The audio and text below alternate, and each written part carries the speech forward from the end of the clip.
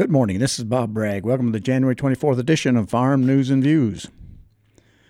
The recent USDA's Foreign Agricultural Service report, record U.S. FY 2022 agricultural exports to China, points out that China purchased $36.4 billion of agricultural goods from the U.S. during the past year and is the largest export market for U.S. farmers. The report goes on to predict that China will be the largest customer of U.S. agricultural products again in 2023. Last year, soybeans accounted for about half of what China purchased, which amounted to about $16.5 billion.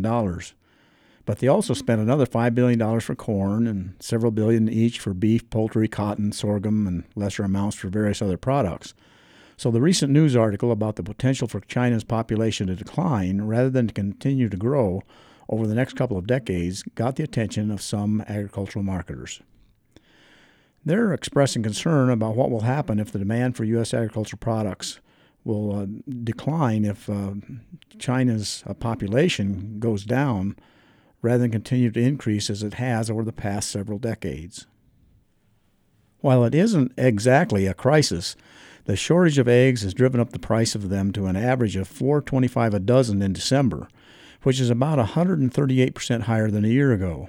The U.S. Department of Agriculture has pointed to a record outbreak of avian influenza as the reason for the shortage of eggs in the grocery stores and in turn for high prices.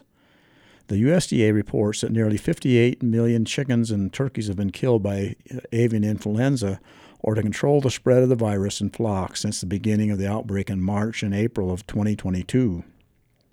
The previous largest outbreak in 2015 resulted in the death of 50.5 million birds. But last week, the organization Farm Action wrote a letter to the Federal Trade Commission chair, Lina Khan, requesting that the nation's antitrust regulator examine record-high profits at Cal-Maine Foods. That company controls about 20% of the retail egg market in the U.S. According to a late December filing, the company reported that quarterly sales were up 110% and gross profits were more than 600% over the same quarter in the prior fiscal year.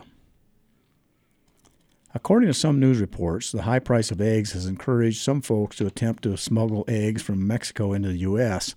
at southern border crossings, because eggs are $3 a dozen in Tijuana.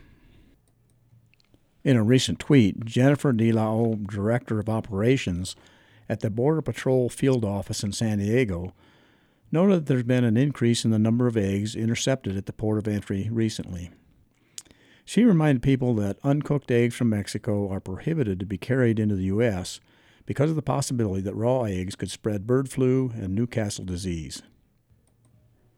Failing to declare agricultural items at a port of entry could result in penalties of up to $10,000. Last week's snowfall caught a lot of us by surprise because of the amount of snow that fell in just over a couple of days. Well, I was talking to several farmers and ranchers. Most of them thought that the last year to have as much snowfall in such a short period of time was maybe 10 or 12 years ago. Dare I say again this week, let it snow, let it snow. Until next week, I'm Bob Bragg.